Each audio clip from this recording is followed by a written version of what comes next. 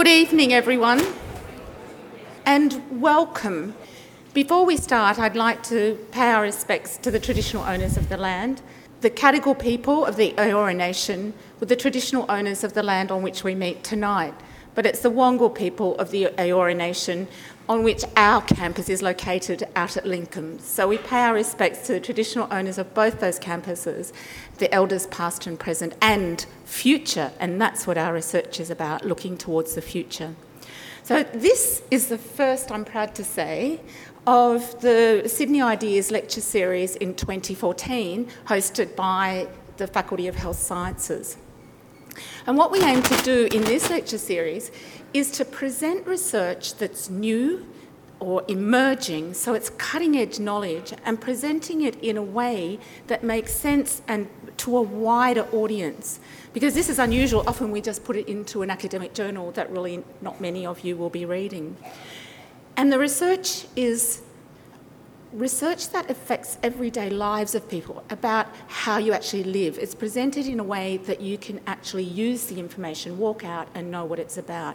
So what better way to start the series than talking about obesity?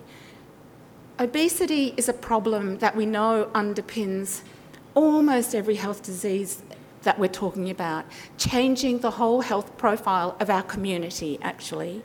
We haven't, although we know what makes you fat, we actually haven't been able to tackle it in a way that's actually reduced obesity.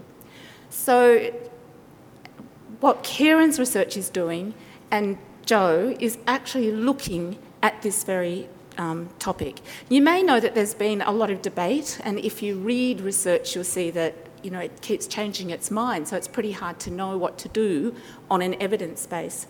And so what we need are really rigorous researchers who are passionate about the topic but objective in their research. And Kieron is such a researcher.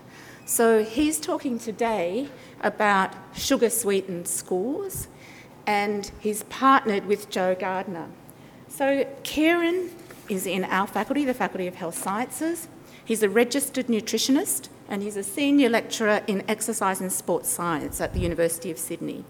For the past 10 years, he's been responsible for the development and implementation of curriculum studies on metabolic biochemistry and exercise physiology. His research investigates the roles of diet and physical activity and their impact on metabolism. So Kieron is also joined tonight by Ms. Joe Gardner, who's CEO of the Healthy Kids Association. So welcome, Kieron, and I hope we have the answer at the end. Sugar, yes or no? I can tell you now it's no. Thank you very much, Kathy. And thank you very much, everybody, for coming along tonight for what I've come to realise over the past year is one of the most highly controversial topics that I could ever have stepped into. And so before I get too much into the talk, I'd like to identify that there's going to be three key themes that keep popping up over the course of the next hour. And so I'd like to get them out in the foreground now, so we can just keep coming back to them as we come through the next hour. The first thing I'd like to point out that, in my opinion, with regard to healthy eating practice and the education of healthy eating, the current government guidelines for schools is completely deficient and is failing our children.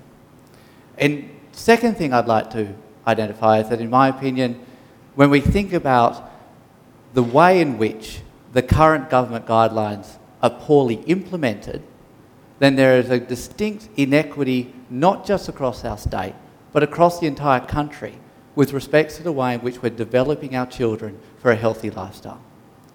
And the third thing I'd like to identify that will pop up is that the way in which the current government system and guidelines is in place encourages and almost supports manufacturing reformulation of foods and marketing to parents and children.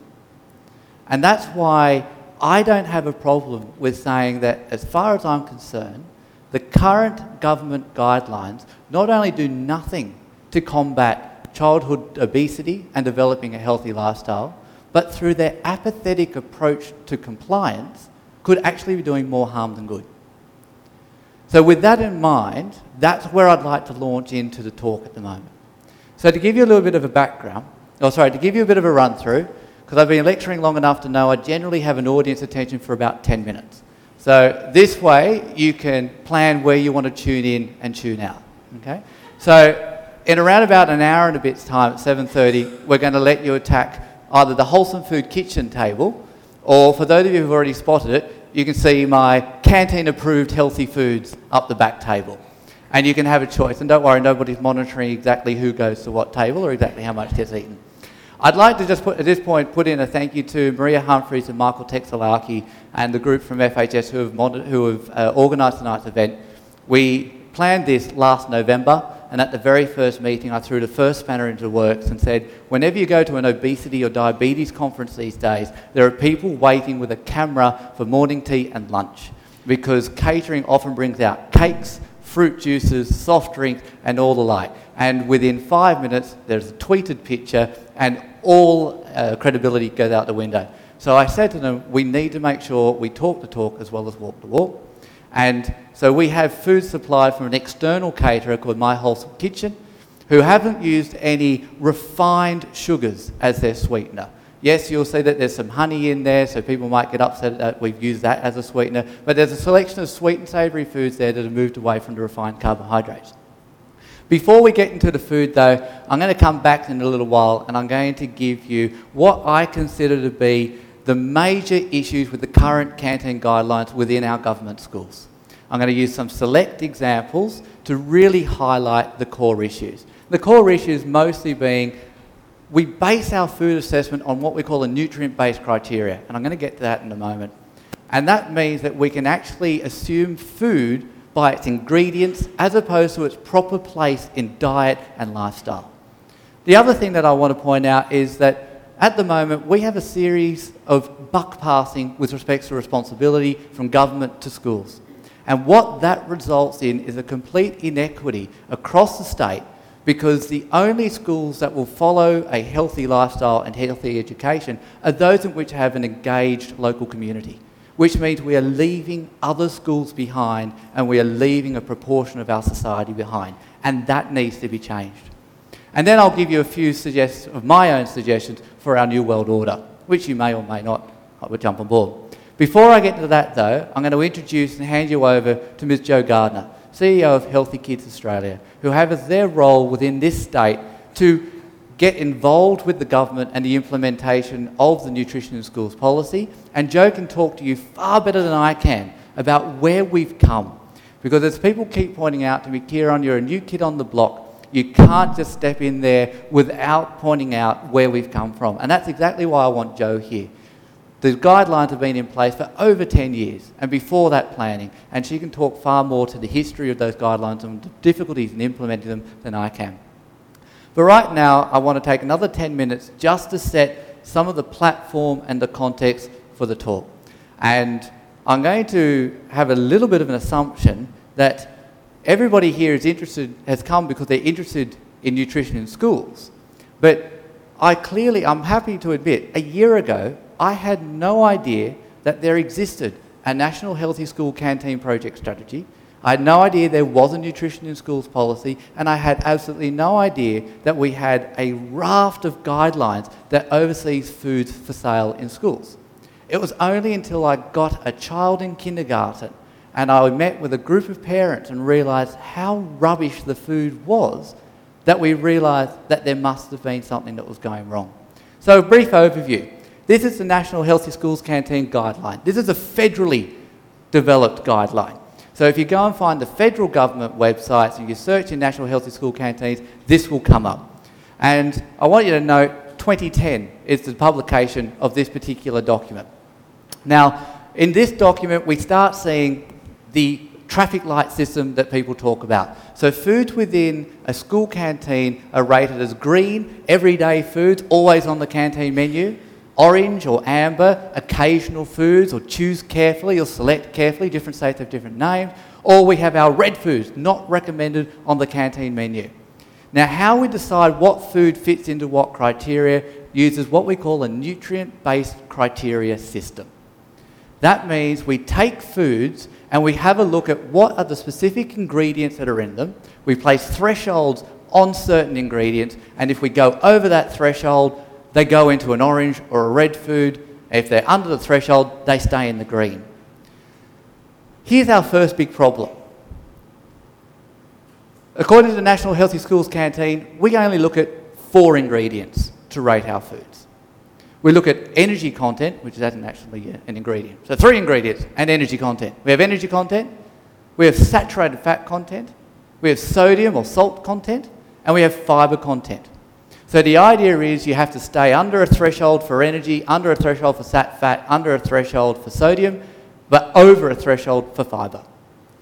So let's just be a little bit cheeky for a moment. That according to the federal government and the National Healthy Schools Canteen, the only thing that's important about whether or not a food is healthy is these 4 items. Now, when we talk about the National Healthy School Canteen project, though, and you go to the website, even they're not committed. Because they say, you know what, you don't even have to follow our guidelines. Each state and territory, it's up to you. But this is what we're doing. Well, it appears every state and individual territory in the country has decided to ignore the National Healthy Schools Canteen strategy and come up with their own individual policy. And you can see that they've all got wildly exciting sounding names: Fresh Taste at School, the Right Bite strategy, the Smart Choices strategy. Tasmania's kind of been a little bit bland with the school canteen handbook. Now what I've got in there is the dates at which that they were created. So note also that they've all predated the National Healthy School Canteen strategy, or that publication of at least. And maybe Joe can talk to that, but I couldn't find an earlier version of the NHSC. But a few things to note. Even though they're all different names, they're unified on at least 2 or 3 fronts. First, they all use the exact same nutrient-based criteria that the NHSC does. Second, they all ignore sugar.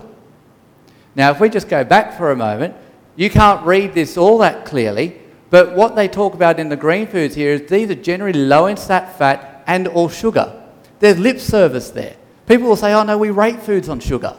They don't, because sugar's not one of the explicit criteria. So you can say, oh, you shouldn't eat foods with added sugars, but a manufacturer can come there and go, yeah, but at the end of the day, this is the table I need to follow, which means sugar is not included as a criteria. So they all use nutrient base, they all ignore sugar, and with the exception of, when we think about compliance, with New South Wales, Western Australia and Northern Territory, they are the only states and territories where the guidelines are mandatory. So all of the other states take on board a voluntary approach to healthy eating and guidelines within schools.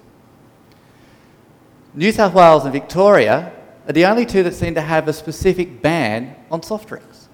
While all the others say that they should be red foods and we shouldn't eat them, New South Wales and Victoria seem to be the only ones that specifically publish a ban. ACT have just recently come out with an announcement that they will have one. But do you know what? Nobody checks compliance. So as well as it's all well and good to have a guideline and structure that we need to follow, but nobody checks compliance. Now, what I want to do tonight is focus on the New South Wales one for 3 main reasons. One, it's the one that I've had direct experience with, personally. Second, when we look at some of the other states, such as South Australia and Queensland, they identify the New South Wales guidelines as the integral point where they develop theirs from.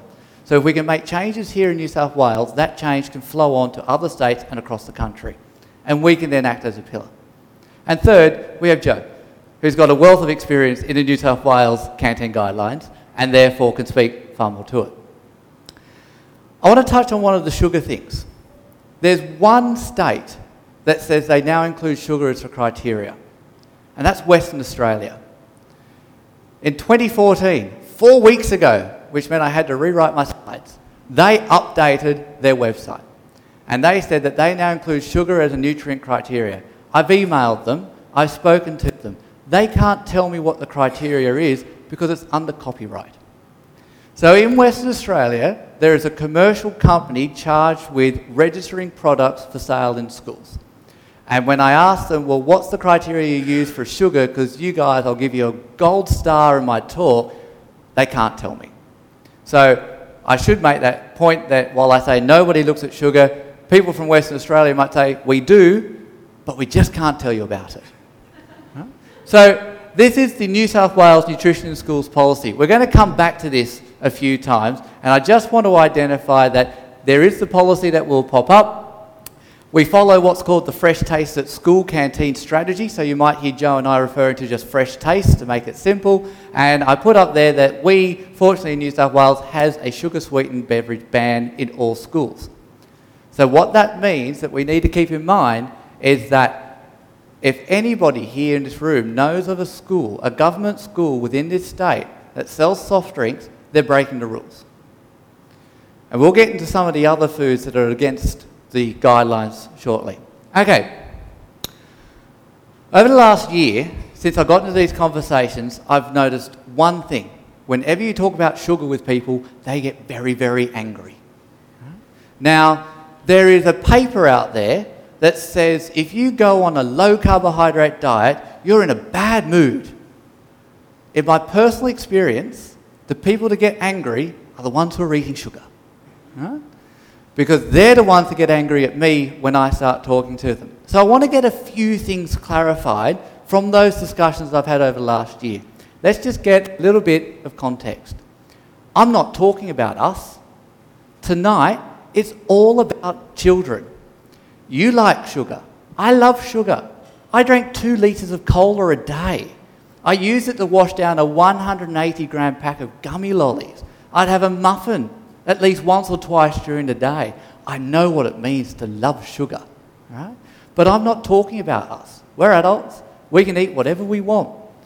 More importantly, I'm not going to tell you you can't eat what you want. My mum, after hearing my radio interview this morning, sent me a text message. Very proud of you, even though I love my sugar. Right? So I can't even get my mum on board. So I know I'm fighting an uphill battle, right? So we're not talking about adults, we're talking about what we're feeding our children. There's a good reason for that. 60% of Australian adults are overweight and obese. We don't know what it means to eat healthily. Right? 60% of us are overweight or obese.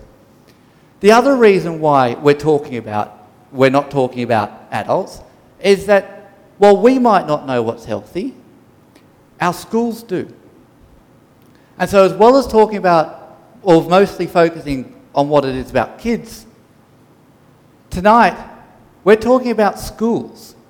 Because schools know what it means to eat healthy. They've got a curriculum on it. In New South Wales, it is personal development, health and physical education. PD, HPE. I always get that one. That one always gets me. Right? It's a whole curriculum. It runs from kindergarten to year 12. There is good knowledge in there about what it means to have a healthy lifestyle, and nutrition is part of it. But all of that goes out the window the second they go into the playground, because there's no consistency of message, because the canteen don't necessarily follow that same curriculum. So we're talking about schools because they should know how to teach our children. We're not talking about what you can or can't feed your children, but what our schools are and aren't feeding our children. We're talking about between the hours of 9 a.m. and 3 p.m, Monday to Friday, from kindergarten until year 12. You can feed your children whatever they want on weekends and before 9 and after 3. But the context for tonight's talk, whenever I talk about restricting food, I'm talking about schools, not us as individuals. And so the third context we need to keep in mind is it's all about education tonight. It means we know that when education suffers, health suffers.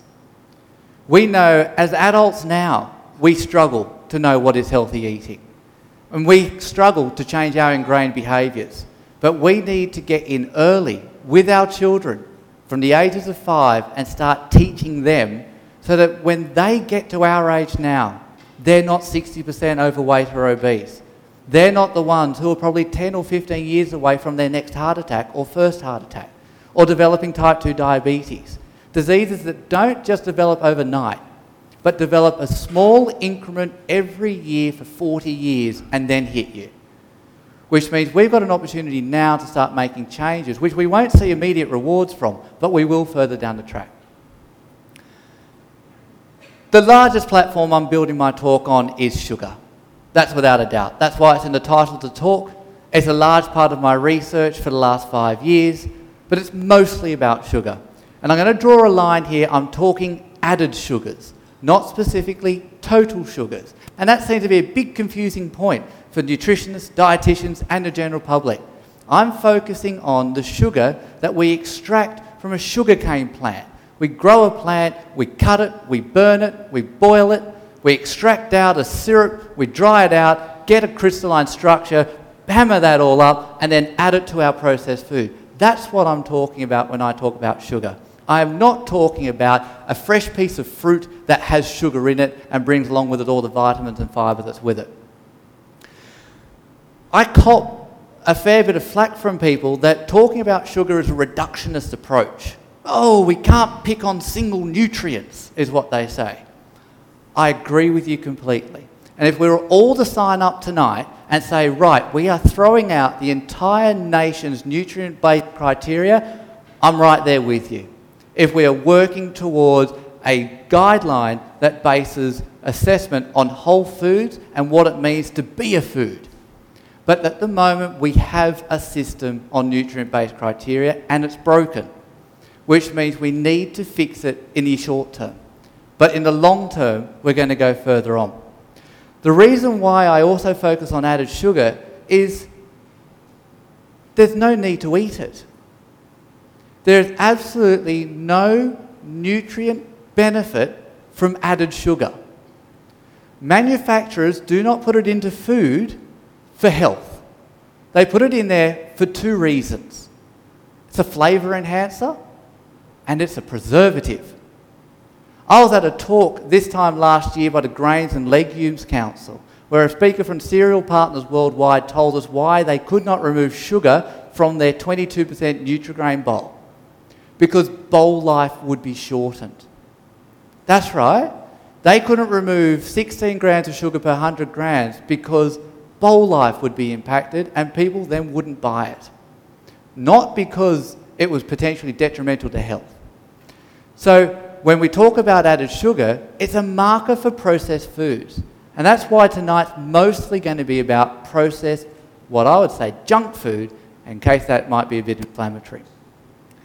More importantly, though, we're going to talk about how the nutrient-based criteria allows manufacturers, indeed encourages them, to just simply reformulate foods to meet a certain threshold that can then be sold and marketed to parents and children for sale in schools.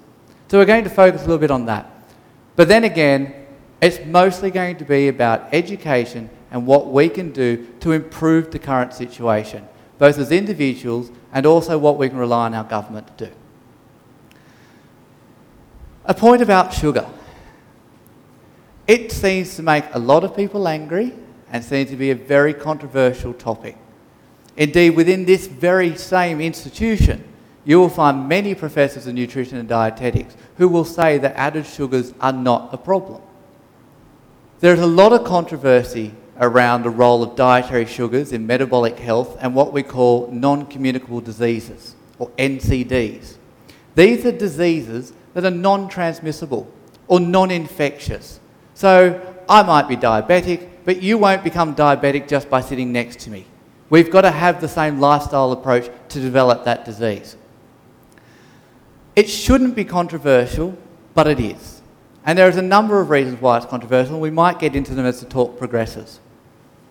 But I quite happily sit here as an academic who's researched sugar, and particularly added sugar, for at least the last 5 years, and for the 6 years before that researched fat intake, to say I'm confident that there's enough literature out there to say dietary added sugars are highly or strongly associated with weight gain and dental caries. There's two that should be accepted as strong evidence for, and we'll get into that in a moment.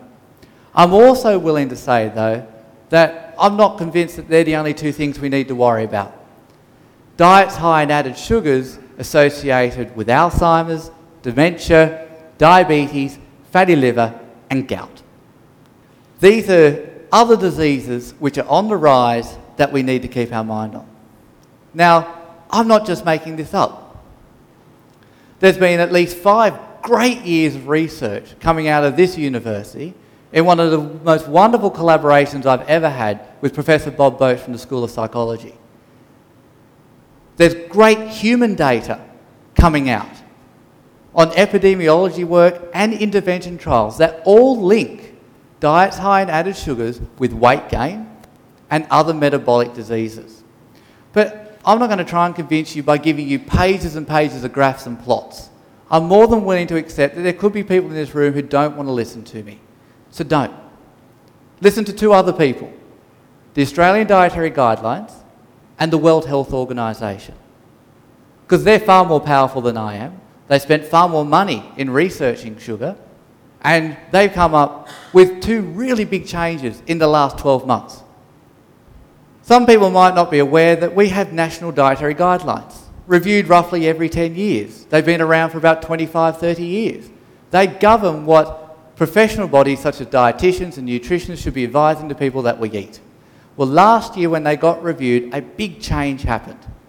Previously to 2013, foods with added sugar were told to moderate our intake. Look, don't really worry about it, but you should be concerned. But last year they changed that. They moved added sugar into Guideline 3. They've told us now that we should be limiting the foods that contain added sugar. That is the exact same barrel that saturated fat, sodium and alcohol are in.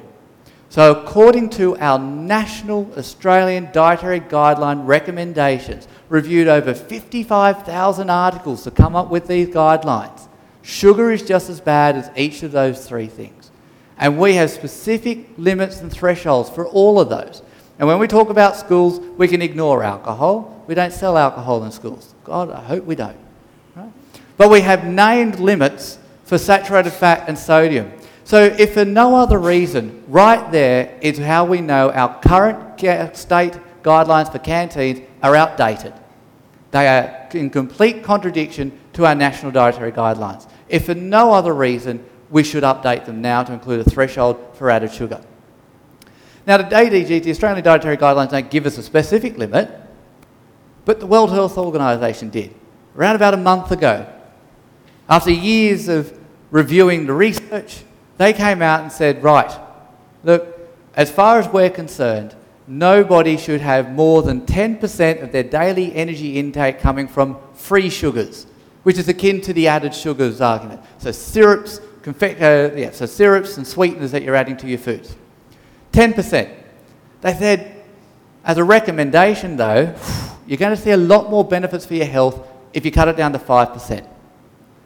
5%. People have calculated that down to be roughly 6 teaspoons of sugar, 30 grams, for an adult. For a child, it's around about 3 teaspoons. I'm going to make you keep that number in your head because we're going to pop up again with that in around about half an hour's time. 3 teaspoons of sugar. Every gram after that then increases your child's risk at a number of things, including the biggest evidence for weight gain and dental caries. Now, weight gain, why would they be interested about weight gain? They're focusing on weight gain because it's an issue that's riding across the globe. Right now in Australia, we have 1 in 4 to 1 in 5 children or young people overweight or obese. Now, a little bit sketchy there because it all depends upon what questionnaire, what survey you go to. Do we break people up in ages 6 to 16 or do we break them up in 12 to 24 as a young person? But as a rough idea, anywhere between 22 to 25% of people between the age of 6 and 24 are overweight or obese. Now, some people will stand up and might be sitting here going, oh, got him. Obesity isn't on the rise. Exactly right. For the last 17 years, there is evidence to show obesity has not been on the rise. We hit 25% back in 1997 and we've sat there. And so people say, we're winning the war. Parents winning the war on childhood obesity was one headline that came out last year. We're not winning the war. It's a plateau when you look at averages. There is a distinct inequity across the entire country. Children from high socioeconomic status groups have plateaued and may have dropped a little bit. But children from low socioeconomic status groups continue to rise over that same period. we have a distinct inequity between the education level and the incidence of obesity in children and adults. And so we're going to come to education again. The other thing I'd like to point out is it's based on BMI, and BMI is rubbish. Right? We base a lot on BMI, a body mass versus your height calculation. Tells you nothing about composition. I'll tell you what's a more important and more direct measure to be of concern is waist circumference. Waist circumference. Measure the top of your hip, feel for the bottom rib, measure the length, put your tape around the midway point. Waist circumference is a far stronger predictor of cardiovascular disease, type 2 diabetes and non-alcoholic fatty liver. 3 big things that'll kill you well before your weight does. Waist circumference, using the same data sets that show us BMI has plateaued, has continued to rise for the last 20 years. Back in the 90s, for children, it was around about 5% over a critical threshold. It's now at 18% and continues to rise. And I'll tell you why that's fascinating to me as a sugar researcher. Because if you look at the Scandinavians who are forcing men to drink Coca-Cola every day for 6 months, it's visceral fat that increases. It's the fat that's on their waist. If you get a small animal, rat, mouse, or non-human primate, and you give them a diet high in added sugar, their mass doesn't necessarily change, but they get fat. And the fat is all in their abdomen. And so when we think about where sugar might be playing a role in the increasing incidence of metabolic disease, we need to think far more grand than just body weight. It's about body composition and what we're doing to the insides as opposed to just our change. But I'll tell you what, I'm more than happy to accept that weight's a controversial topic, and people will say, you know, it all depends upon what group, what data set you use, the analysis that you work, because I get those emails. I get those emails from professors within this institution saying, Kieron, you know, you really got to pull back on the sugar stuff, you know, don't you know sugar is good here and sugar is good there. So it's like, all right, let's scrap the debate about the weight gain. If there's one non-communicable disease that I imagine you would never find anyone at this day and age to say, nah, sugar's probably not implicated, it's the Al Capone defence. We'll let you get away with sugar for body weight, fatty livers, diabetes, but our tax evasion with respect to sugar is dental caries. Right? This photo was courtesy of a dental surgeon, Dr. Rob Beaglehole, from Nelson, New Zealand. I met him a few weeks ago when we were at an anti-sugar conference. Right? So I declare I've been to anti-sugar conferences. Right? This is a 3-year-old boy. He had 10 teeth extracted. 3 years old, a staple diet of juice and soft drinks. The way Rob tells it is in 2009, 7,000 children in New Zealand alone underwent general anaesthetic and general admission for surgeries to remove teeth. We have a similar issue in Australia. If you have a look at the National Australian Dietary Guidelines, they tell us that in 2007 to 2008, we spent $6 billion on dental services. Now sure, I'm being cheeky there. That includes adults and children, but that's because that's what the guidelines have given us. And sure, not all of that was on children. But that's about 6% of our total health budget spent on dental services. The World Health Organization based their report strongly on the evidence for sugar and diets high in added sugars and their implication with the development of dental caries. This child's a 5-year-old child. He had 5 teeth extracted. That's them on the right-hand side of the screen. Every Friday, Rob has his dental surgery day. And every Friday, it's children lined up undergoing general anaesthetic to have these teeth removed. An interesting story about this boy. He was in so much pain, he hadn't eaten or slept or gone to school for the 2 weeks leading up to the surgery. So let's just have a think about that for a moment. If we know that there's a strong implication with a particular nutrient in food and that type of disturbance to our children, and that child then is not focusing in school, he's not even going to school. That child's not focused about nutrition, he can't even eat because his teeth are rotting away.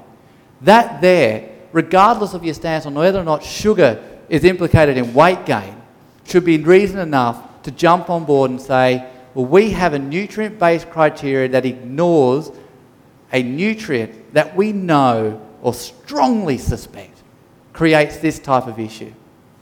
And some people might be sitting there going, but that's never going to happen to my child. I won't let it get to that point. Great. Exactly right. And you're probably one of the highly educated, high socioeconomic group whose child is already in plateauing or reducing obesity incidence, and you will continue to look after that person. But we're not talking about looking out for you and me and our children. We're talking about making sure that the guidelines are equitable across the state and across the country so that we're picking up everybody and looking after all children that are coming through our schools. So look, I'm going to hand over now to Jo, who can tell you about Healthy Kids Association and the work that she's been doing, and I'm going to come back in around about 20 minutes. Hi everybody, my name's Jo Gardner and I'm from Healthy Kids Association. There's a bit of information about who Healthy Kids Association is down the back, but for those of you who don't know, we are an organisation, we're a health promoting charity. We were established in 1991. We were the New South Wales School Canteen Association.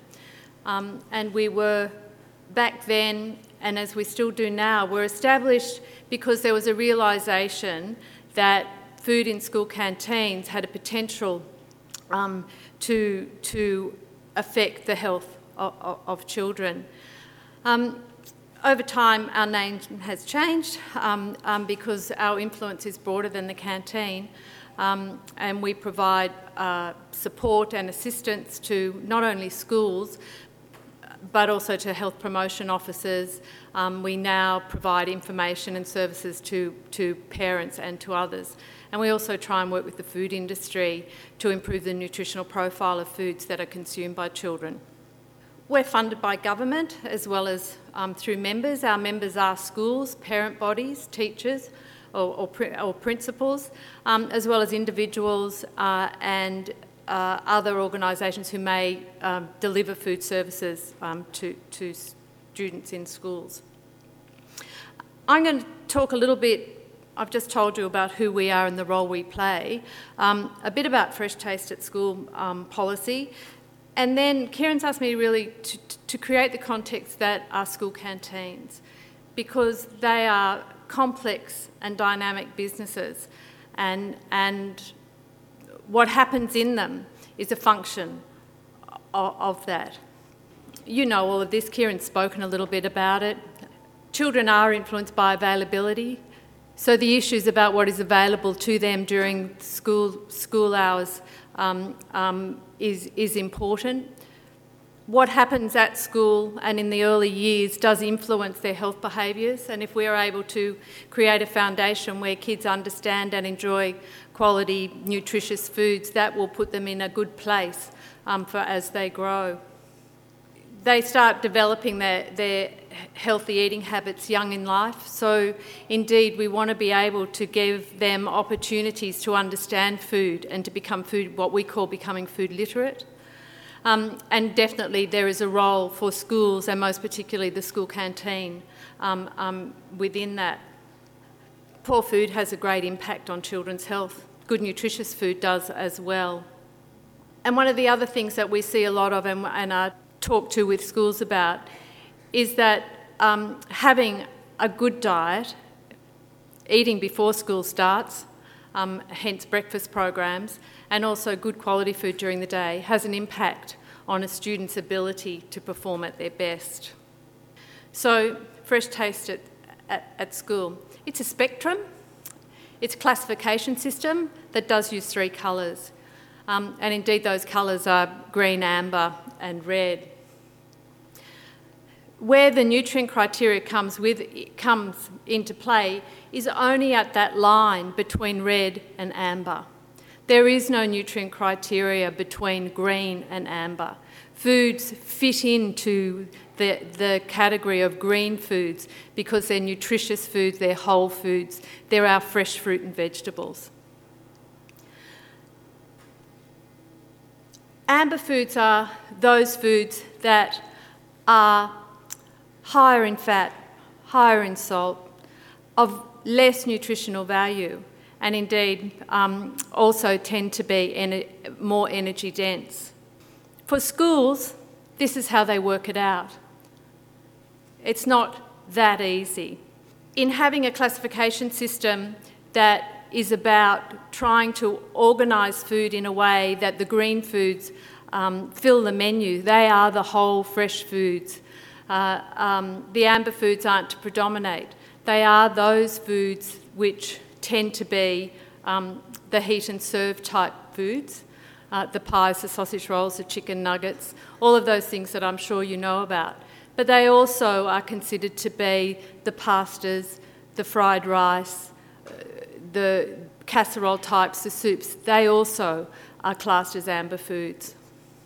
And of course, many of the snack foods and many of the drinks. We, in actual fact, don't have any what we call green drinks. Historically, fruit juice has been classed as being green. We've made recommendations to the government that that should not be the case, and in all of the other state strategies that isn't the case. That was the nutrient criteria. The nutrient criteria is for 7 classes of food: savoury pastries, crumbed and coated, sugar-sweetened drinks, snack foods and bars, savoury snacks, ice creams and milk-based ice confection, cakes, muffins and sweet pastries. So that's where you would expect to see sugar. Sugar is controlled for by energy. And then, of course, fat, sodium and fibre. There is foods that have got a higher fibre content will come out of being red and go into amber. And that's all I'm going to say about them. We do have a ban drinks in New South Wales and in most of the other states, actually, in that a number of states have now adopted the National Healthy School Canteen criteria. That's Tasmania, Western Australia, the ACT, the Northern Territory. Queensland, New South Wales and Victoria all follow our own strategies and have no decisions been made to adopt the national criteria. But what I'm here to talk to you about is the notion of what is a school canteen and some of the issues that are confronted. Have we got any canteen managers in the room? Hi. Have we got any parents who volunteered in canteens? Hi, well done. And the rest of the audience, parents who buy from the school canteen for their kids? Parents who refuse to buy from the school canteen for their kids? Okay. Every canteen's different. There's not a standard model. You may have last year seen, and the year before, as part of the building revolution, that lots of schools got to get their canteens refurbished.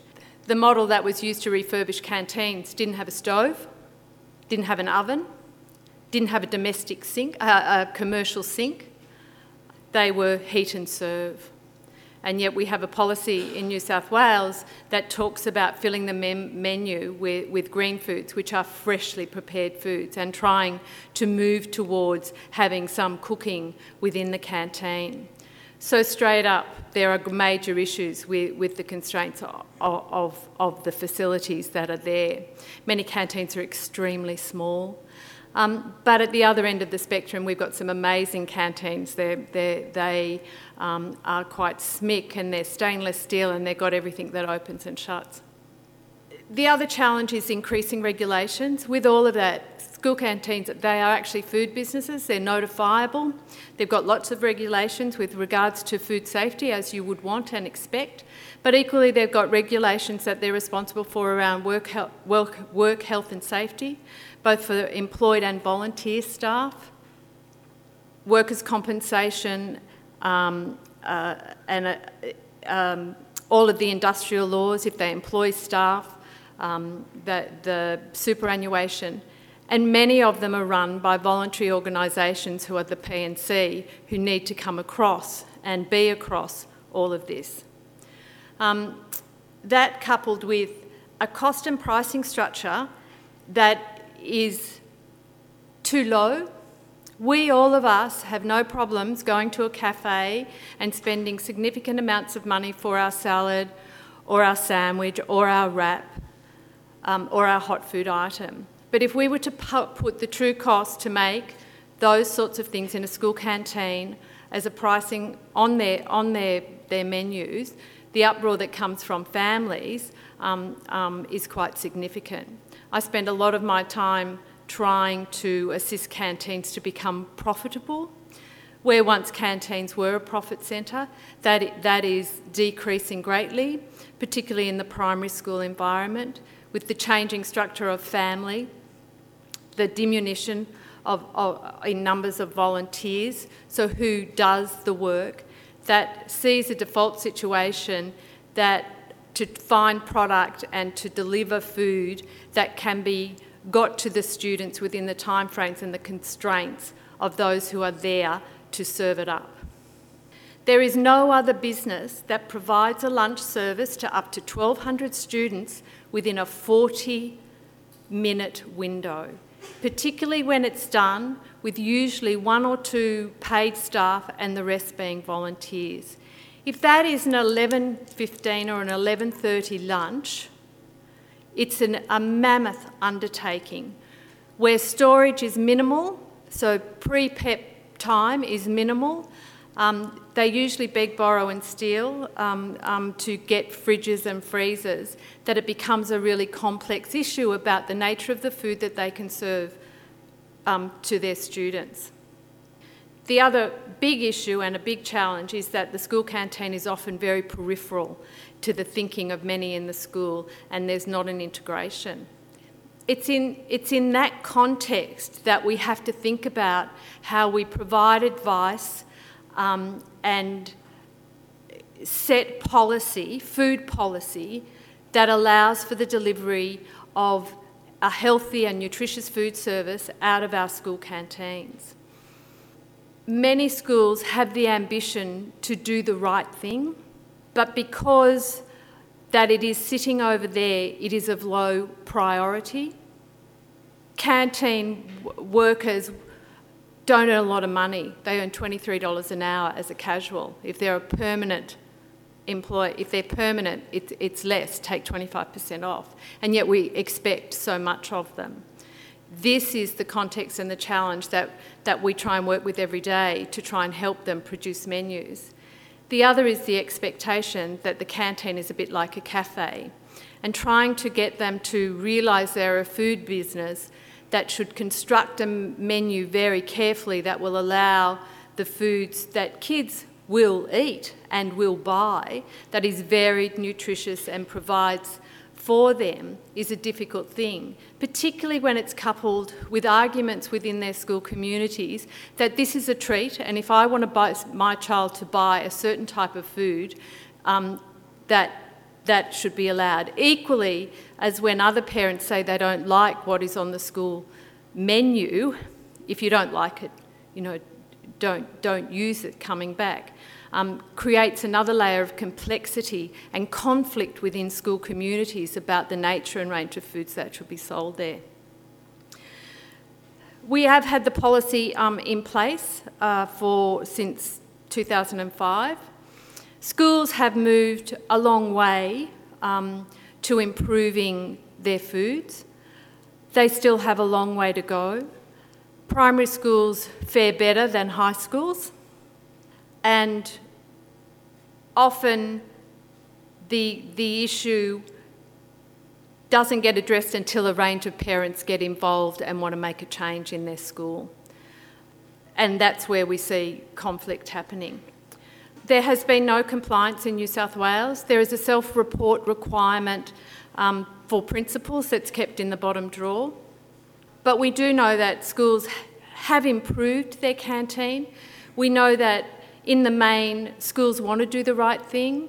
We had 400 odd canteen managers from across New South Wales in Sydney last week, and that is what they want. How do we produce green foods? Where are the green items? What are the green items that we can get on our menus that we can buy first, purchase within regional areas at the right price, be able to store them, be able to put them together quickly, serve them, and that our kids will eat them, because that is the big issue at the other end.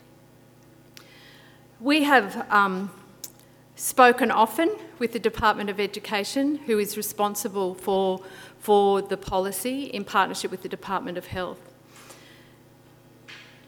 It is seen by them, I think, my view, as something that's been put on them. A lot of work was done to change the strategy into a policy document that schools would hopefully follow. And the top of that is the wording of it, that all schools should promote and model healthy eating and good nutrition. And schools are required, it is mandatory to follow the Fresh Taste at School strategy, with its limitations for what they are, but if followed where the green, nutritious foods fill the menu and are there and provided variety, where the amber foods don't predominate and where there are no red foods, you can construct a very healthy menu that is nutritious and interesting, and kids will eat from it. So what's needed? What's the way? What would Healthy Kids say is the way forward? And we've not been able to do it, albeit that we've tried and tried. Until such time as we get some leadership at a ministerial and senior officer, and I mean Director General level within the Department of Education, we can't move forward. There is no compliance. We are low on the list, albeit I can perfectly understand that when we come under student welfare and the issues that confront schools in areas of bullying, cyberbullying, sex and drugs, all of those other things, healthy food seems to, and the canteen seems to fall away. There does need to be a consequence for non-compliance, and I know that Kieron's going to talk to you about that, but what should that consequence be? It would be wonderful if we could find the motivators rather than the punitive side of the equation. But the other very, very important thing in this is that I'm not a scientist, I'm not a nutritionist, but I do understand a bit about it. Kieron's last words were that there is such conflict amongst the dietitians and the nutritionists and the food technologists and the scientists and the researchers, that what chance have we got of understanding what is healthy food, particularly if we talk about food as the sum of its parts, in its individual composite parts, rather than the sum of all of that. What we would like to see, and again something that we talk often about, is that there is education, that there's education in every class, every year, and it's about food. It's not about the composite parts. It's not about breaking it down into different nutrients. It's understanding what food we should be eating, how often we should eat that, in what portions we should be eating it. With that, armed with that advice, children may have a chance to make informed decisions about what they're eating and the consequence of what they eat. Thank you.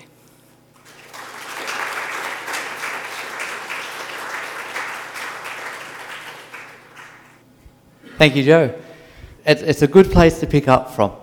And what I want to do for this second bit is I'm going to give you a little bit of an understanding from where I've come from, what my personal experiences with the school canteen guidelines have been, and hopefully from that you'll understand why I have such cynicism with respect to the current guidelines. And I'll give you some of what I think should be ways in which we move forward. A great place to pick up there is that I agree with Jo. I think one of the principal problems that we have with our current canteen guidelines is that we use a nutrient-based criteria. The reason why a nutrient-based criteria is so wrong for assessing foods is it does look at only certain parts. And so therefore it's really open to being inadequate if we don't know what all the individual parts are that we're supposed to be looking at. The other thing that's wrong with the nutrient-based criteria, as I've already mentioned, is that it lends itself to reformulation. It means we forget about what a food is and it becomes a product. The second big issue with the current canteen guidelines is that the implementation of them, even in the mandatory states, sits in the office of the principal. So the government have come up with a policy, they've come up with a strategy, and they've gone, it's your job to deal with this now. Which means we have local issues driving change, and that's inequitable. The third big issue, I think, with the current canteen guidelines is it only covers the foods in canteens. And it ignores a whole school approach. So what I'm going to hopefully do now in the next 25 minutes or so, I'm going to present each of those three in the order in which I think is the easiest to deal with, building up to the hardest. So this is where I popped up onto the scene. And last year, my boy started school, and that was my first introduction to a canteen tuck shop since I was at school.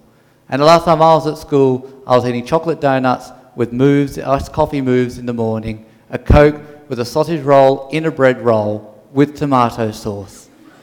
And terms 2 and 3 were hot chip Fridays. And if you don't believe me, the deputy principal of that school when I was there is here tonight, and he can confirm that. And then we saw what was happening in kindergartens now. And I need to say a thank you and a bugger me to 4 particular individuals who I'll name in alphabetical order but without surnames: Julia, Justine, Mick and Natalie. 4 really caring parents who drew my attention not just to the canteen but to the guidelines. And around about a year ago, I was sitting in a pub around about 600 metres from this room with 3 of those people, and we were talking about the food that was currently available for sale in that canteen. Now, there's a couple of people in this room who will gasp with exasperation because I'm going to bring out an old friend for one last time, hopefully. I'd like to introduce you to this chocolate chip cookie. I bought this 10 months ago, and it still looks good enough to eat. And my 6-year-old knows that this has been in the cupboard for the last 10 months. 10 months ago, I didn't know I was giving this talk, and I didn't know that this was going to be important, but I thought I've got to bring this out tonight. This cookie sat at the centre of some of the conversation in the pub that night. Look how big this is. Right? This is the size of a newborn's head. Right? And this was available every day on the counter for $2.50. Now, let's assess this by the nutrient-based criteria. This is a sweet biscuit. I'm assuming it's a sweet biscuit. I haven't tasted it, but I'm making that assumption on the fact that sugar is listed as 4 times as an ingredient within this one biscuit, along with a little bit of beef fat and a number of other preservatives, acidity regulators, and a bit of wheat flour and some chocolate. Now, being a sweet biscuit, that means we look at saturated fat, energy content, and fibre. Well, we don't have to look at fibre because the manufacturers haven't told us how much fibre is in here. But I reckon it's not that digestible, so I say the whole thing's fibre. But let's have a look at the energy. This one cookie in one serve has 2,200 kilojoules. For this to be rated as an orange food, it shouldn't have more than 600 kilojoules. 3 times the energy content as what's allowable. This one cookie is 1/3 of the total daily energy intake for a 4 to 6-year-old. And you can buy it for $2.50 every day on the canteen counter. In this school you can. Well, you can't now because I bought the last one. We'll get into this. Saturated fat content for this category shouldn't be more than 3 grams. It has 13.6 grams, 4 times the amount of it. Now, we brought this to a P&C meeting, and it was a bizarre meeting at the most. It started off because the president of the P&C forgot the key for the room that we usually meet in, so we sat in the playground. And on Monday nights, a local choir group hires out the school hall and they're singing requiems. Right? And halfway through the meeting, the lights went out. So we're actually sitting in the dark using our phones for lighting while the choir sang requiems, and I tried to present why this food should not be for sale in our school canteens. And if you think I'm being melodramatic, 2 of those 4 people are here tonight, and I'll gladly introduce you to them to say that I speak no lie at the moment. Now, what do you think was the response when I brought this cookie up? Complete and utter disdain. From the P&C, from other members, other parents of the group, but most of all from the principal. Over the next 5 weeks, the principal ran a campaign in his principal's report in the school newsletter, and on each occasion found some reason to pick on these pesky kindy parents who have a problem with the canteen. He actually said every year the canteen's an issue for kindy parents. To me that means, well, maybe there's something wrong with the canteen, but apparently that means there's something wrong with kindy parents, right? And that we haven't yet learnt the ways of the school. On another time he said, well, do you know what? It's not my responsibility to police the foods for sale in the canteen. So I showed him the Nutrition in Schools policy. I said, excuse me, principal, it says here, you're responsible. And then another newsletter came out. Oh, well, do you know what? If you don't want to use the canteen, you don't have to. Right, so if I don't want to use a food service to provide healthy food for my children, I'm not allowed. Essentially, we've got a canteen that sells crap. We're going to keep selling the crap, and if you don't like it, you can take your carrot sticks and shove them wherever you want. Right? That's effectively what they're saying to us. Now, it took a lot of effort last year to deal with this principle. And there are still issues within that, but at least we've got a different canteen now. And things are changing. But there's something else you notice there. There are still parents that aren't happy with it. They'll still find something to complain about. There are lots of different issues within a local community.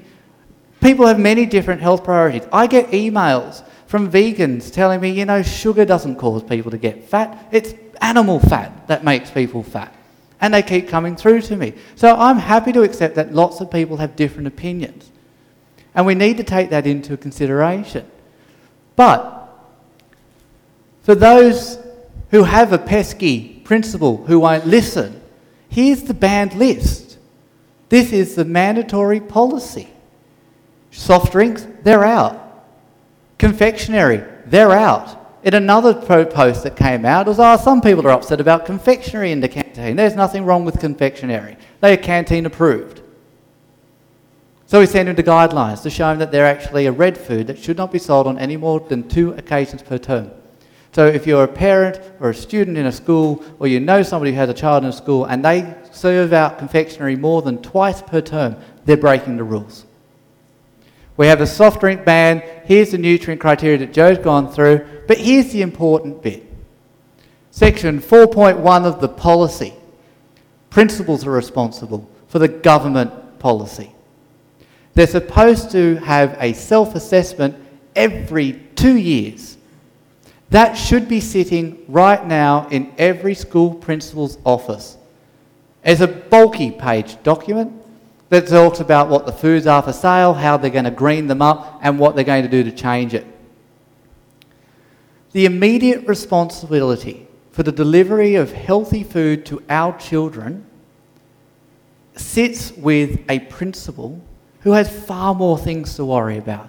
As Joe pointed out, canteen food's in welfare. It comes way down low on the priority list. And I don't think it should be with the principals. I perfectly agree that they have too much to deal with. It's a government policy. It's a mandated policy. If we want it to be equitable across the state and the country, government has to run it. Because otherwise what we have at the moment are local people driving local change. And that's inequitable. Completely inequitable. The only people that will have healthy canteens will be those with an engaged community and a principal who's on board. That can't be. That's why we have a different and inequitable approach across the whole state. So let's tick off what I think is the easiest thing we can do to make a change now. We can get tomorrow a Year 10 work experience, working for New South Wales Health or Education and Community Services, to email every principal and say, by the close of business, can you please send me your most recent self-assessment tool? There should be one that's at least 1 day old, or at most 2 years old. The reason why we'd do that is because we have no idea how bad the situation is across the state. The most credible data we have regarding compliance with national and state canteen guidelines is from an organisation called the Parents' Jury, who ran a survey, who downloaded menus available on the internet to try and assess foods. That's it. A group of parents, a great organisation who's trying to make a change, is the only data we have on how closely our state schools, our government schools, meet a mandatory government policy. That has to change straight away. We need some accountability. The immediate term would be to bring that in. We then find out what is the compliance rate across the state and where are the trouble areas that we need to target the most. I'm not saying to penalise. When that Telegraph paper came out, it was very much, so what do you think we should do to people who aren't compliant? I said, no. We need incentives. We need to find why is it that local communities aren't engaging with the policy. It's not about penalising people for not following a policy. It's about finding the facilitators to make sure we've got people on board. Healthy people, we're happy people. We want to reward people for doing things. We don't want to penalise people for not doing things. But in the long term, we need to rewrite this policy. We need to remove the responsibility out of local decisions. We need a proper government agency that's going to maintain and keep an eye on what's happening, that monitors it. Not necessarily to penalise, but at least in the first instance know that people are looking. If I came up to you and said, what I want you to do is 1 day every 2 years write down what you eat, and we're going to use that to monitor how healthy you are, but I never rang you up ever again, do you think you're really going to keep a report of what you ate on 1 day? Not at all. Especially if filling in that report was 20 pages long. And on a topic that you know is divisive amongst your school parent group, and possibly you don't particularly care about either. Because we're adults, we eat whatever we want, because we were restricted when we were children, and now we get to choose what we eat, and that's what we're going to do. So I think the easiest thing is the compliance check. We can deal with the inequity now with some leadership from higher up. The slightly harder challenge is the nutrient-based criteria.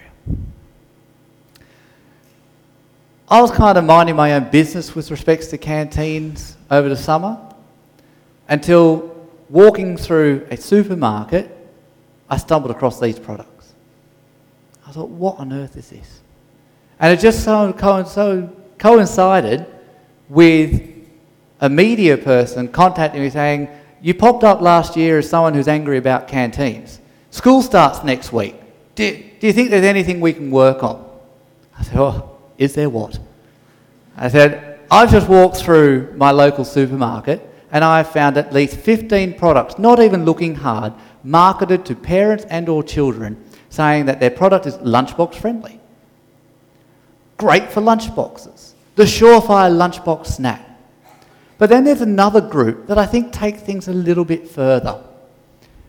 These groups here, 9 companies, now at 11, because I went through the supermarket on the weekend to buy sample products for the room, and I found 2 more, that make direct reference to the state or federal canteen guidelines. They have taken their product, they've assessed it by the nutrient-based criteria, they're going, you beauty, we hit amber. Right? We're in. And they've come up with their own logo. Now what's the first thing you notice? All the logos are different. They're not an authentic regulated body. There is none. They've been made up by themselves, by the companies. And if you don't believe me, I have a screenshot from a page which I think has subsequently been deleted from this company. I'm not going to put it on the audio. Oh, light's bad. to help consumers make easier and more informed choices, insert brand name, has launched a new school canteen logo on favourite kids' products like the one I just held up. According to the above programs, amber foods like this product can be enjoyed as part of a balanced diet, but they should be selected carefully. Here's the kicker. To earn the new logo that we've made up, insert brand name, has reformulated its product range. So now each 25 gram serve provides less than 600 kilojoules, less than 3 grams of saturated fat, and more than 1 gram of fibre. Look out for, insert brand name, featuring the new logo in your supermarket. They've reformulated their product so that the serving size now meets the criteria. This is a serving size. That's it. Right? They haven't made the food healthier. They haven't done anything to make it resemble more like real food. They've just given you a smaller packet. And they put it in a larger bag with a 10-pack. Oh, 10-pack. To me, that's Monday to Friday for 2 weeks. I get paid fortnightly, so I do my fortnightly shopping. 1 big bag with 10 packs covers my child for the next 2 weeks. Let's just point something out. Total amount of added sugars that are in this product, 6.7 grams. How many grams should we be avoiding? What's the threshold for sugar if we want to avoid dental caries? 13. 3 teaspoons. Half your entire daily threshold according to the World Health Organization in this one small packet. Half for a child. But I don't think that's necessarily the worst example of how a nutrient-based criteria results in an inadequate system that allows the manufacturers to reformulate their product. For that one, I saved this. Everybody seen this one? No? And this one I'll put on the audio. Kellogg's Liquid Cocoa Pops Breakfast, because this one deserves to be shown in all its glory. Right? This is reformulation, manufacturing, and inadequate nutrient-based criteria at its best, or, if you're a dietitian and nutritionist, at its worst. I'm going to start with the benign thing that people are like, yeah, that's not important. So I'll get that one out of the way first. This is canteen-approved green food. This is marketed, stamped on the packet as something your child could drink every day. Every day. And you know what? They're not lying. Kellogg's are 100%. This is a green, canteen-approved food using the current state-mandated government guidelines. First thing I noticed, it's not actually Cocoa Pops. I won't spend too long on this, but here's their liquid Cocoa Pops breakfast, and you can see the ingredients list there. It's reduced fat milk, sugar, vegetable fibre, and a bunch of flavours and minerals and vitamins shown in for good measure. Inulin's not Cocoa Pops. This is Cocoa Pops. The original product, first ingredient, whole white rice, 60%. They've gotten rid of the Cocoa Pops. Just like a chocolate milkshake, only crunchy, is now just like a chocolate milkshake. Not even crunchy. It could even be Nutrigrain. Because if you go and have a look at the nutritional panels, and I've got some products at the back, they're exactly the same ingredient list except for one thing. Cocoa flavour. Remove cocoa flavour and you have Nutrigrain. Add cocoa flavour and you now have Cocoa Pops. That's not food. I think that's the smallest thing to be concerned about. So if it's not Cocoa Pops and it's not Nutrigrain, what on earth is it? Reduced fat milk, mostly, and then the second ingredient is sugar. Right? Now we list ingredients on the basis of the amount that we put in. Whatever it is most first, all down to the smallest. So it's mostly skim milk, then it's sugar, then we use inulin, a fructan extracted from the root of chicory plants. So somebody at the Kellogg's factory has gone out and grown some chicory plants, they've gotten the root, and then they've used a chemical process by which they can extract this fructose-containing fibre, and they've put that into the low-fat milk. Then they've added a bunch of flavours and stabilisers. 460, 466, and 407. Now, I don't trust my knowledge to put my memory when I'm giving a talk, so I've brought out the food additives guides 400 to 495. Let's just read some of these out. 460, cellulose plant wall. A crystalline or powdered form of walls of plant cells. Large concentrations can cause intestinal problems such as bloating, constipation and diarrhoea. Due to this fact, it cannot be used in weaning foods. All right, I might get a little bit bloated.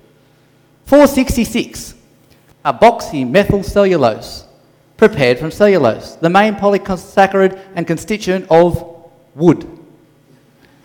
Commercially prepared from wood and chemically modified. Known to cause cancer when ingested by test animals. Many different uses, mainly as a thickening agent, but also as a filler, dietary fibre, and anti-clumping agent. Large concentrations can cause intestinal problems such as bloating, constipation, and diarrhoea. 407, carrageenan, or seaweed. Seaweed can't be that bad for us. It's the fibre extracted from seaweed, and it's used as a setting agent. It has recently been linked with cancer, because it may become contaminated when ethylene oxide is added to an inferior product. The results in ethylene chlorohydrin forming a highly carcinogenic compound, linked to toxic hazards including ulcers and cancer.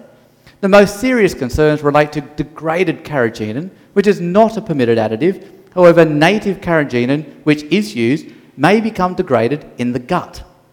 Okay, so we've got low-fat milk, sugar, the wooded root of a chicory plant, and a bunch of stabilisers and flavours. And this is green-rated food. It's got a few minerals and vitamins thrown in for good measure. And I've been in discussions with professors of dietetics about this product, where they have actually said, yeah, but the kids are getting minerals and vitamins. It's a flavoured milk. And as long as they're getting the minerals and vitamins, a little sugar isn't that bad. A little sugar is not that bad. We'll come back to that in a moment. Okay, so if this is a green food, that means it's the healthier choice compared to something else. That means something must be far worse than this product. The thing that it's better than is plain full cream milk. Plain full cream milk, under the current nutrient-based criteria, is an orange, amber, choose carefully, occasional food. So, children, don't eat plain milk. But here is a nice popper of liquid chocolate milk, which is perfectly fine for you to have every day. Now, why is it that plain milk is an orange food, but chocolate liquid Cocoa Pops is a green food? Because it's made with low-fat milk. That's all. Any dairy product, flavoured or plain, as long as it's made with reduced fat dairy, is a green food. Here's the criteria for amber, full-fat dairy products, because they may contribute excess energy. Keep that in the back of your mind for a moment. So I can't drink plain milk because it has saturated fat in it and excess energy. But I can have the green approved Cocoa Pops because it's reduced fat milk and therefore a healthier option. Let's compare the pair per 100 mils. Oh, look at that. They're right. Yes, if we look at 100 mils of plain milk versus 100 mils of the Cocoa Pops breakfast, there's less saturated fat in the Cocoa Pops breakfast. Definitely. Cocoa Pops has 1.3 grams, full cream milk, 3.4 grams. So I am definitely going to get more saturated fat if I'm drinking plain milk dairy. What about the energy content though? Hang on. Full fat dairy products are supposed to have excess energy, but 100 mils of plain full cream milk has less energy than 100 mils of my green approved Cocoa Liquid Pop breakfast. If we play around with numbers, and I'll be wary because there's an economist in the room that I'm aware of, 36 out of 264, I'm going to call that around about 1/8, 12.5%. What about sodium content? The other criteria we're supposed to look at. Oh, hang on. Liquid Cocoa Pops breakfast has 30% more sodium than plain full cream milk. So far on our nutrient-based criteria, we've completely failed. Because even on the ones we're supposed to look at, we're ignoring them. We're ignoring them simply because we lose out. We save on a total of around about 1.3 grams of saturated fat. To save on 1.3 grams of saturated fat, we've added a whack of sugar. Double the amount of sugar in our green liquid Cocoa Pops breakfast than you would in plain milk. And a key point here is the extra sugar is all added. It's not lactose, it's not dairy sugar. It's all added sugar. It's the stuff we're supposed to be avoiding because it's linked to weight gain maybe, but definitely definitely dental caries. Does anybody know why we don't look at sugar as a criteria in New South Wales? You won't find out too easily. There used to be a very helpful page called the New South Wales Department of Health Frequently Asked Questions, but it got removed 6 weeks ago. Fortunately, I took a screenshot and downloaded it last year. The occasional food criteria does not include a total sugar criteria, to keep the criteria as simple as possible and to ensure that foods containing naturally occurring sugars such as dairy products and fruit were not disadvantaged. At the moment, I'm thinking of dairy products feeling a little bit disadvantaged. No specific sugar criteria has been included. However, by setting a limit on the total kilojoule content of the product, the amount of sugar that can be added is limited. Well, hang on. There's more sugar in the product with more energy that's a green approved food. That page has since been deleted, which is really annoying because I referenced it in an article, and now when people follow the article and go to reference, it's not there anymore. But even by that reasoning, they're wrong. So we've got a nutrient-based criteria which is broken. It was broken from bad intelligence in the first place, and what we do is we are demonising a plain milk product. Now, I'm not going to go on a rant that starts saying saturated fat is good and healthy for you, you should be getting rid of it, and that's what the problem is.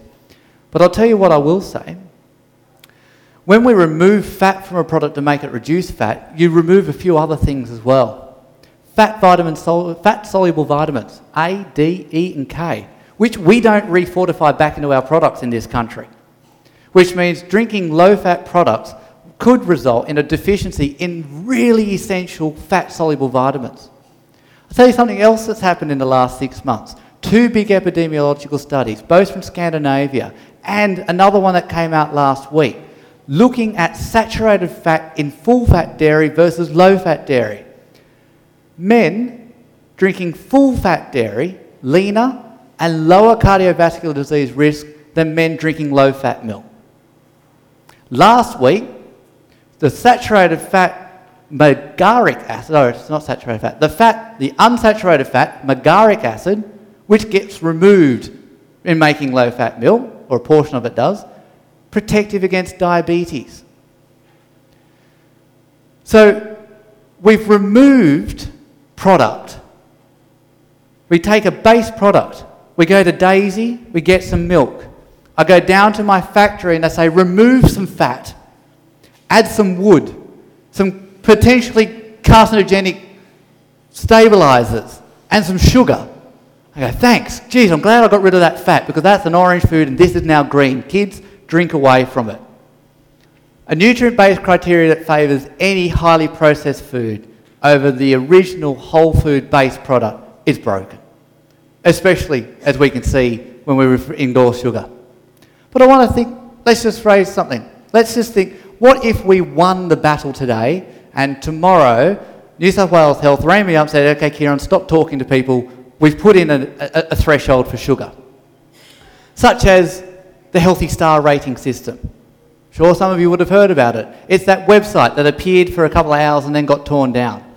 It includes an added sugar parameter. Choice magazine published a whole heap of foods last week that they'd rated from school lunchboxes. So I contacted them. I said, please, can you tell me, if you rated the Kellogg's Liquid Cocoa Pops breakfast, what would be the star rating? And we did it through Twitter, so there's a good accurate record of the conversation that anyone can go and have a look at. Kellogg's Liquid Cocoa Pop breakfast, under the star rating system that includes added sugar as a criteria, 2 stars. What's full cream plain dairy milk? 4. Right, so Healthy Star rating system that will be released at some point will be telling parents and children, Liquid Cocoa Pops breakfast is 2 stars. Plain full cream dairy milk, it's 4. Ooh, I'll go buy my full cream dairy milk. But then I'll go to school and my helpful principal and canteen manager will be like, full cream dairy milk, choose carefully. Liquid Cocoa Pops breakfast every day. So right there, we have another contradiction. An immediate need to include sugar as our criteria, because either the healthy star rating system and the people who've included sugar are wrong, or we've had it right all along with the canteen guidelines. And I'm not convinced by the New South Wales frequently asked questions that we had it right in the canteen guidelines. Let's just have a look at one more thing here. How does this product stack up against our WHO guidelines? Okay, let's forget about 100 mils. So you look at it and go, oh, it's something like 5 extra grams of sugar. Well, no, it comes in a 250 ml serve. So I'm not aware of any child who'd get a 250 ml popper, drink 100 mils of it and throw it away. Right? So he'll drink the entire 250 mils, which means he or she has just gotten 24.5 grams of sugar. Around about half of which is lactose, natural sugar. So who wouldn't worry about that? But who would worry about the 10.7 grams of added sugar? 2.5 teaspoons. If your child is having this for breakfast, they've got half a gram of sugar that they can have for the rest of the entire day.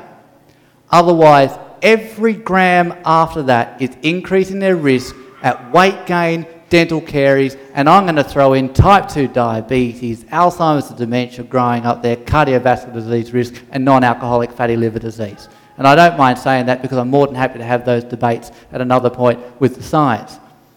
But indulge me for just one more time on this product. What else does this product teach our children? It teaches them that a sweetened food is more preferable to its plain base product. And we know sweet preference is highly dangerous. Overconsumption is driven by 3 major factors. One of my good colleagues in nutrition and dietetics told me this, and only just the other day. Taste, convenience, and cost. Taste will be a major driver of overconsumption here. And this product here says to our children, you can have a sweetened flavoured milk more often and better than a plain milk. But the other thing is, and I'm going to step outside of this, so a little bit more philosophically, it's telling our children you don't have to chew food. It's telling them that here, let's fit into your busy lifestyle. No need to sit down and have breakfast anymore. Up, out of bed, into your uniform, and off we go. You can have breakfast in the car as we go. No chewing required. Potentially because their teeth have rotted away from all the sugar that they're eating, but still highly inappropriate. If we're teaching children about food, we cannot be encouraging this type of product. And at the moment, this product is a green stamped food in New South Wales, Victoria, Queensland, and Western Australia. Even knowing they've told us they now include sugar as a nutrient criteria, and they won't tell me what that criteria is because it's copyrighted, I said, all right, well, just tell me, is Cocoa Pops green, orange or red in Western Australia? Oh yeah, we had a lot of debate over that one. It's green. Because the sugar criteria is not used for dairy products. It will be used for sweet muffins and cakes and biscuits. It won't be used for savoury products made from scratch. It will be used for... They have around about 50 different criteria at which point they say sugar may or may not be included. So even in the one state that's taken a small step forward to include sugar, they still rate this food as green. What the manufacturers highlighted to me when they wrote out all their fake logos is the other big issue with our nutrient-based criteria. I want to highlight something. All of these labels, apart from Cocoa Pops, are amber. They're occasional foods, which means they're selected carefully. If we looked at the Australian Dietary Guidelines, they're discretionary foods, and we're not supposed to get any more than 10% of our daily energy from any of these products. But you can buy them every day in the supermarket to put in your child's lunchbox, and your canteen manager can sell them every day. Hang on.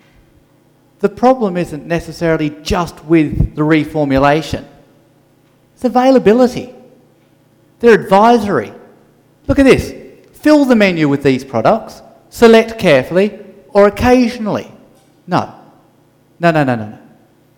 What we've got here now is that an amber food is being put on a counter in front of a 5-year-old, a food that's been formulated to appeal to that child on taste and texture and marketing.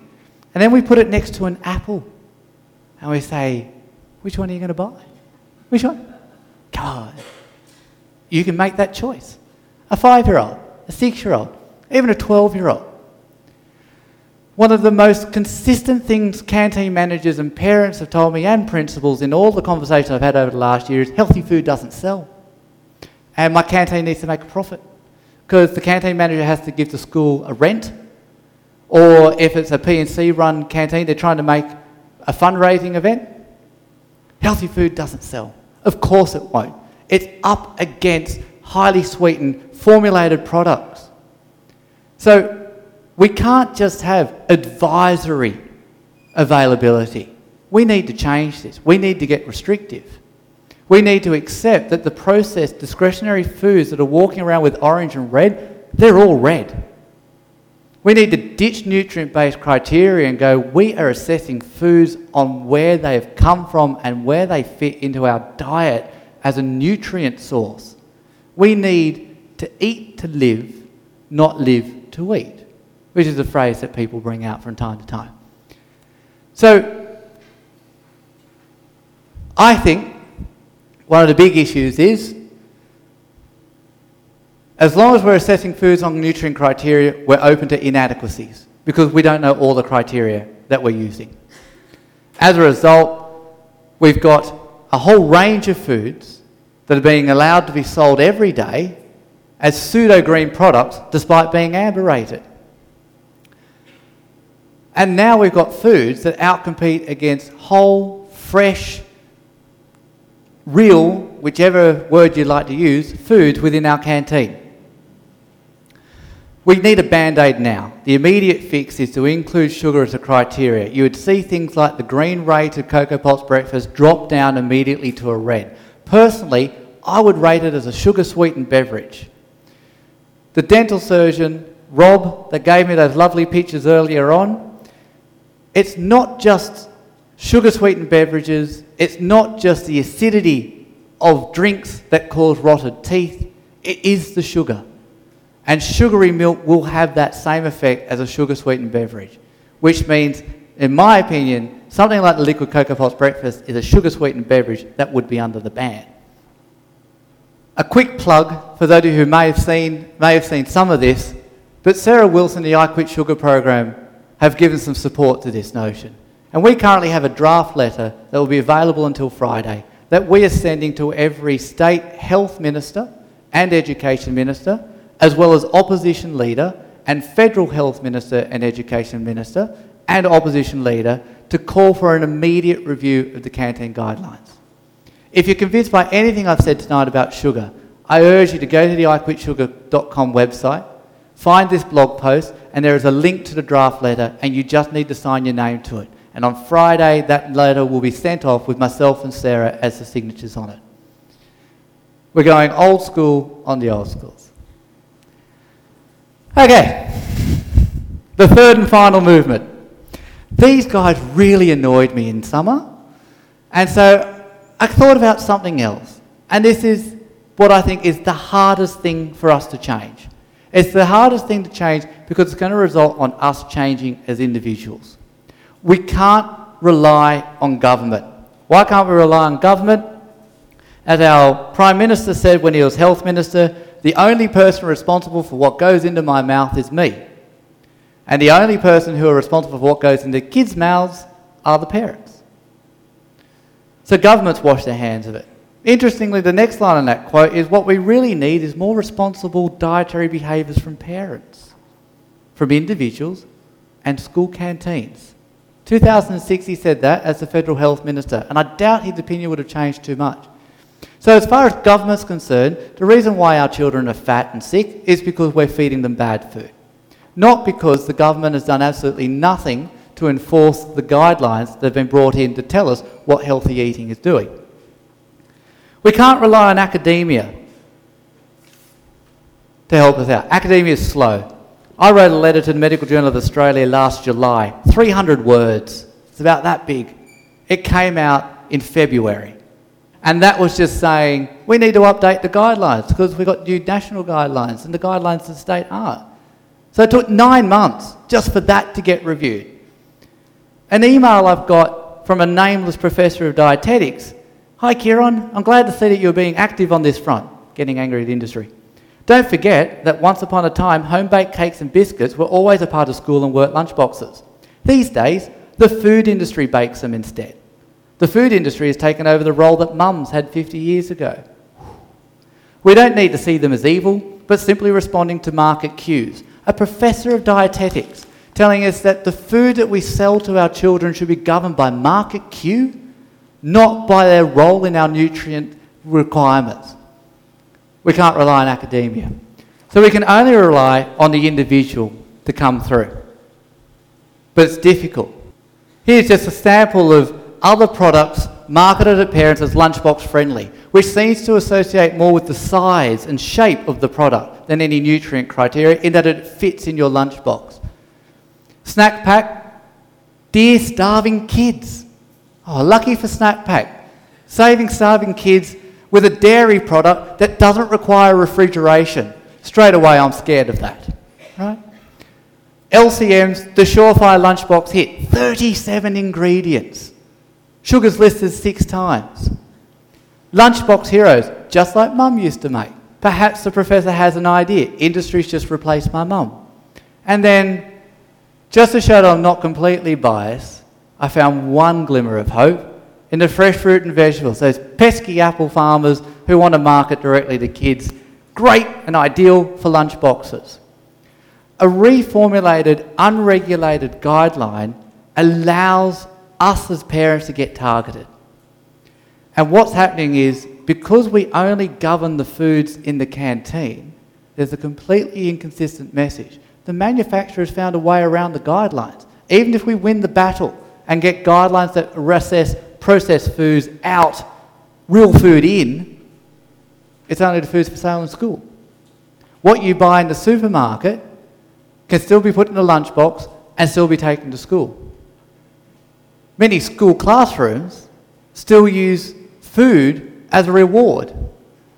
We use food to train circus animals and pets, not as educational tools.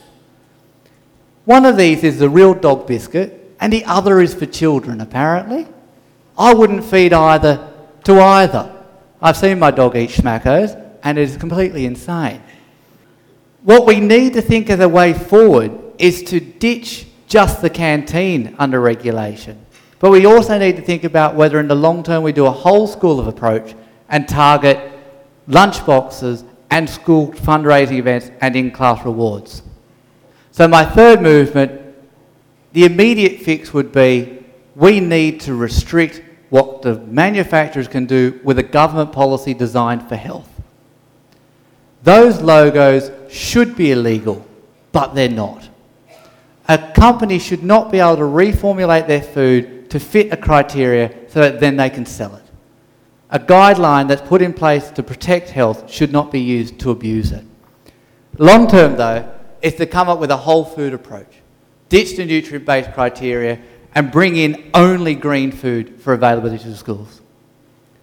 And because I just saw the time, I'll stop there and leave my concluding statements up there that you can read while you have questions if there are any. Thank you.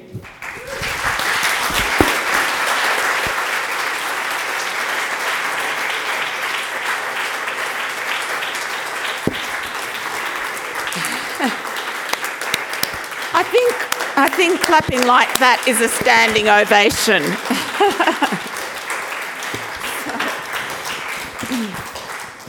So, wow, Kieron makes it sound simple, but Joe gives us a bit of a reality check, actually what it's like to run a canteen. We've got a short time for questions, if anyone would like to ask questions, before we get to the healthy, non-added sugar food and drink. Hi Kieron, Rory Robertson. Thanks for a great talk. As you know, I agree with you that added sugar in modern doses is a major driver of global obesity and global diabetes.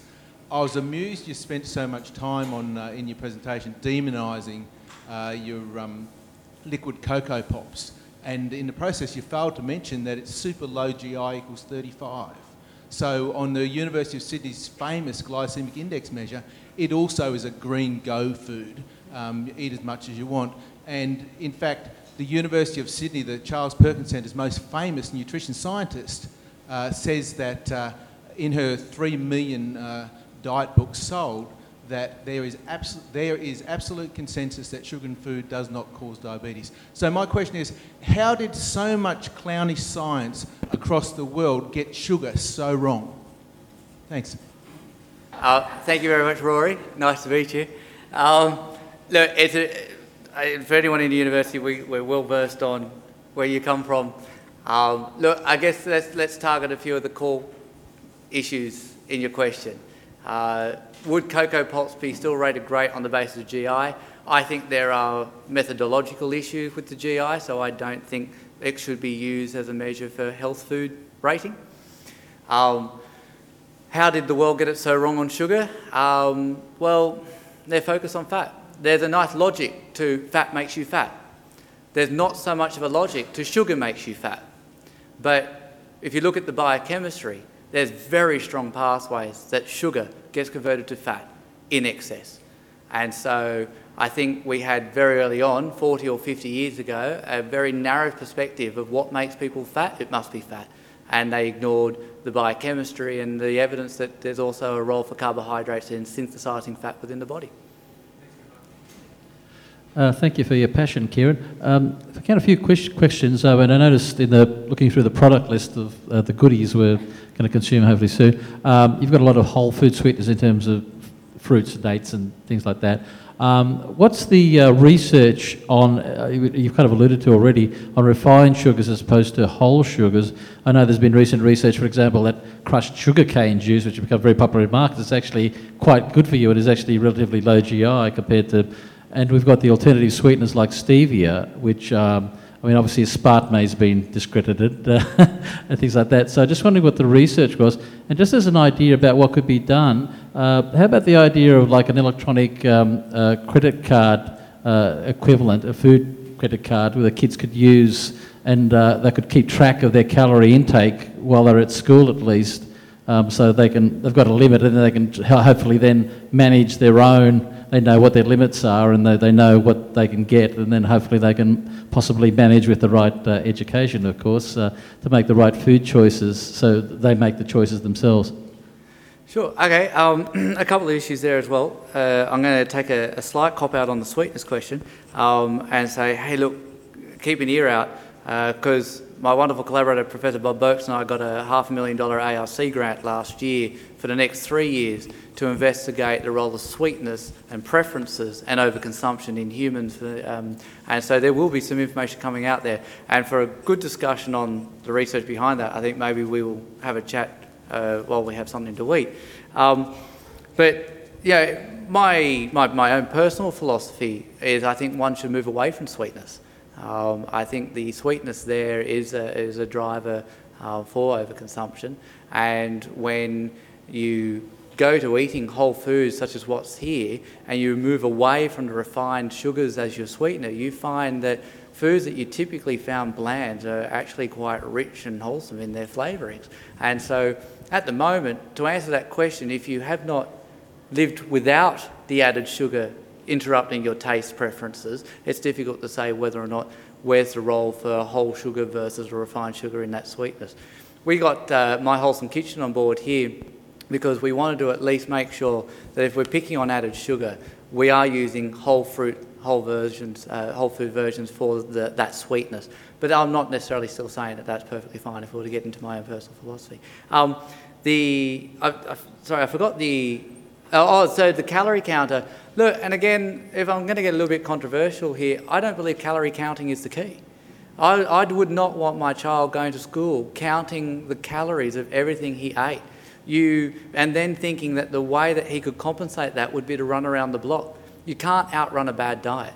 And the research is quite solid, showing that diet is a far more predictor, far stronger predictor of health than the amount of work that you do and the amount of exercise.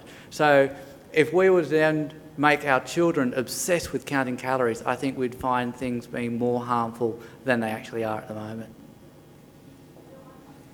50 years ago, the accent was on heart disease, and now cancer's catching up to that, and things all change in research. And years ago, look, we all know that it's what you eat, and if you have a lot of sugar, it turns to fat if you don't burn it off, and that's really the main point. And it's not really the exercise, it really is what you put in your mouth. And I mean, I'm 69 and not obese, but you do need to be active and not lazy. But you do have to stay on whole food and get away from the sugar, because all the little children I see eating these little round lollies on a stick, what are they called? Chubba. Their mothers are handing them out just to keep the children quiet. So it all goes back to discipline and everything. And your children don't need to have food to be quiet. But anyway.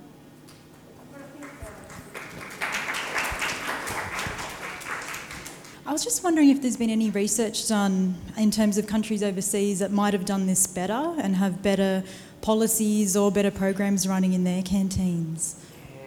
Yeah, it's an excellent question, and I have to unfortunately admit that my knowledge of what is happening overseas is very poor with respect to schools.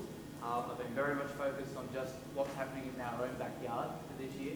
But there's definitely an idea of having a look at whether or not we can learn from other countries that are doing better. People often talk about the French system as being one that's definitely well worth looking into and seeing what we can learn from it. And people also say that the American system is one that we want to avoid, where you have fast food chains sponsoring canteens in school. But to the extent of what we know from overseas, I can't. Do we have an example of a canteen that has only healthy food, food free of added sugar and not high in fat? Do we have an example of a canteen like that, and was it successful? Did children buy food there? There's plenty of examples of canteens who meet the policy.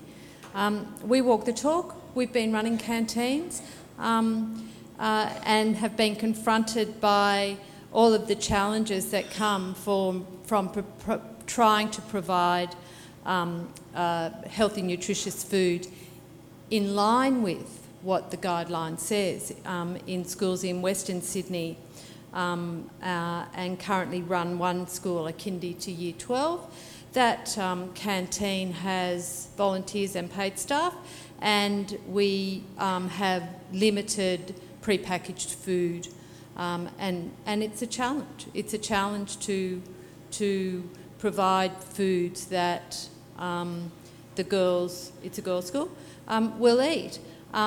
It's not devoid of sugar though, but everything is within the portion sizes that you would want, but the choice is theirs. If they choose to buy something that is what we call discretionary, or that is a snack, the nature of the snack they choose to buy, they do have a choice of healthy snacks, but they've got their personal choice within it. And realistically, some of the snacks that fall into the amber category is what they will, because they may be slightly higher in fat and salt and or sugar. I'm just going back to this gentleman's comment and your comment and what Kieron's talking about. It seems to be that similar thing that Tony Abbott was talking about. Let's not educate the children. Let's give a 6 or 7-year-old the choice over their eating habits by supplying the food and saying, are you going to have that apple, or are you going to have this sweetened snack?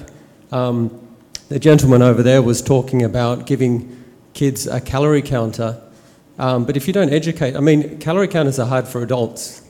If you give a kid a calorie counter, it's just saying, we're not going to educate you, it's up to you. When you turn out to be an obese adult, we're going to complain about our health budget and slash health budget, when we could save the health budget by fixing the problem now, so that those kids don't become a burden on the health budget. And I think my levels of food literacy are very low, and that unless we use and educate consumers, whether they're parents, adults or children, about food and portions, without demonising any element of it, they can't make good choice. But in the school canteen, it's about the mix of food you have, and equally like any business, it's how you market it. But many of our schools don't have those skills. They're staffed, and they're not franchise businesses. They're staffed by parents and those with the time to volunteer, and by casual canteen managers and canteen assistants. So the complexity of just saying we should do it this way, it's about how do we implement that way and how do we provide the necessary steps to make small steps. And it is about small steps. We do surveys in schools. We've recently done some in primary schools to work out what's the demand for the canteen. And overwhelmingly, the majority of parents only use the canteen once or occasionally per week. And therefore, many of the parents make the comment that says, well, if I want my child to have a pie once a week, I want to have it. Our comment back to that is well, that's fine, but only have pies on Friday. So you've then got your balance and a low-fat, well-quality pie for those, because there's nothing wrong with a pie. We all love a pie, for heaven's sake, but it's about the nature of that pie and where it is within the rest of the diet that the children are consuming.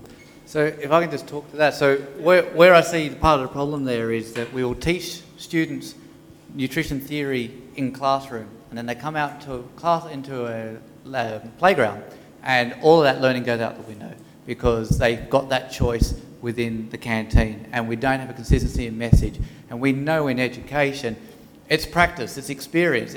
You can lecture to someone for hours theory and they will never get it, but you can give them a prac class or a tutorial and they've got it straight away, which means the power of the playground is far more than what it is in the classroom. So what we need to really do, if we were to summarise this in a few words, it's a whole school of approach where we have school class rewards, we have lunches, we have lunch boxes, we have canteens, all under the same guise. But the other issue is we get rid of the processed food. You can give your child a pie, you can give them a sausage roll, but you give it to them on the way home as their after-school snack. We're talking about the role that our school and government should be playing in teaching our children now what is healthy eating. And we've got them for 6 hours in the middle of the day, 5 days a week. If we get them realising that while they're in school, it's healthy food, it's green foods only, and they can have the discretionary foods but only outside, they start catching on. Oh, I'm not allowed to have this food 6 hours a day because it's not healthy. Oh, I can have this food outside of class because I can only have it in a short window of time. Whereas if we make it available all day long, that message doesn't get through. Thank you. I would like to thank very much our speakers. They will be here for a while where you can actually talk to them further, but you can see that even though it kind of seems simple, get rid of sugar, actually we've still got debate going on even amongst our speakers who are actually in sync. And as Joe said at one point, how can we, the ordinary public, know what's going on when there's so much debate in this area? The research is constantly coming out and changing the landscape. The fad diets, I think probably one of the messages they're saying is stay away from fad diets. But thank you both very much for a very provocative evening, but actually thought-provoking. It's given us a lot of, I keep wanting to say food for thought, but I'm trying not to say that. But it has given us a lot to think about over the evening. So thank you. And then I have to make one announcement, but I would like to thank sincerely our guest speaker, Joe Gardner, and our emerging amazing researcher, Dr. Kieron Rooney. So thank you.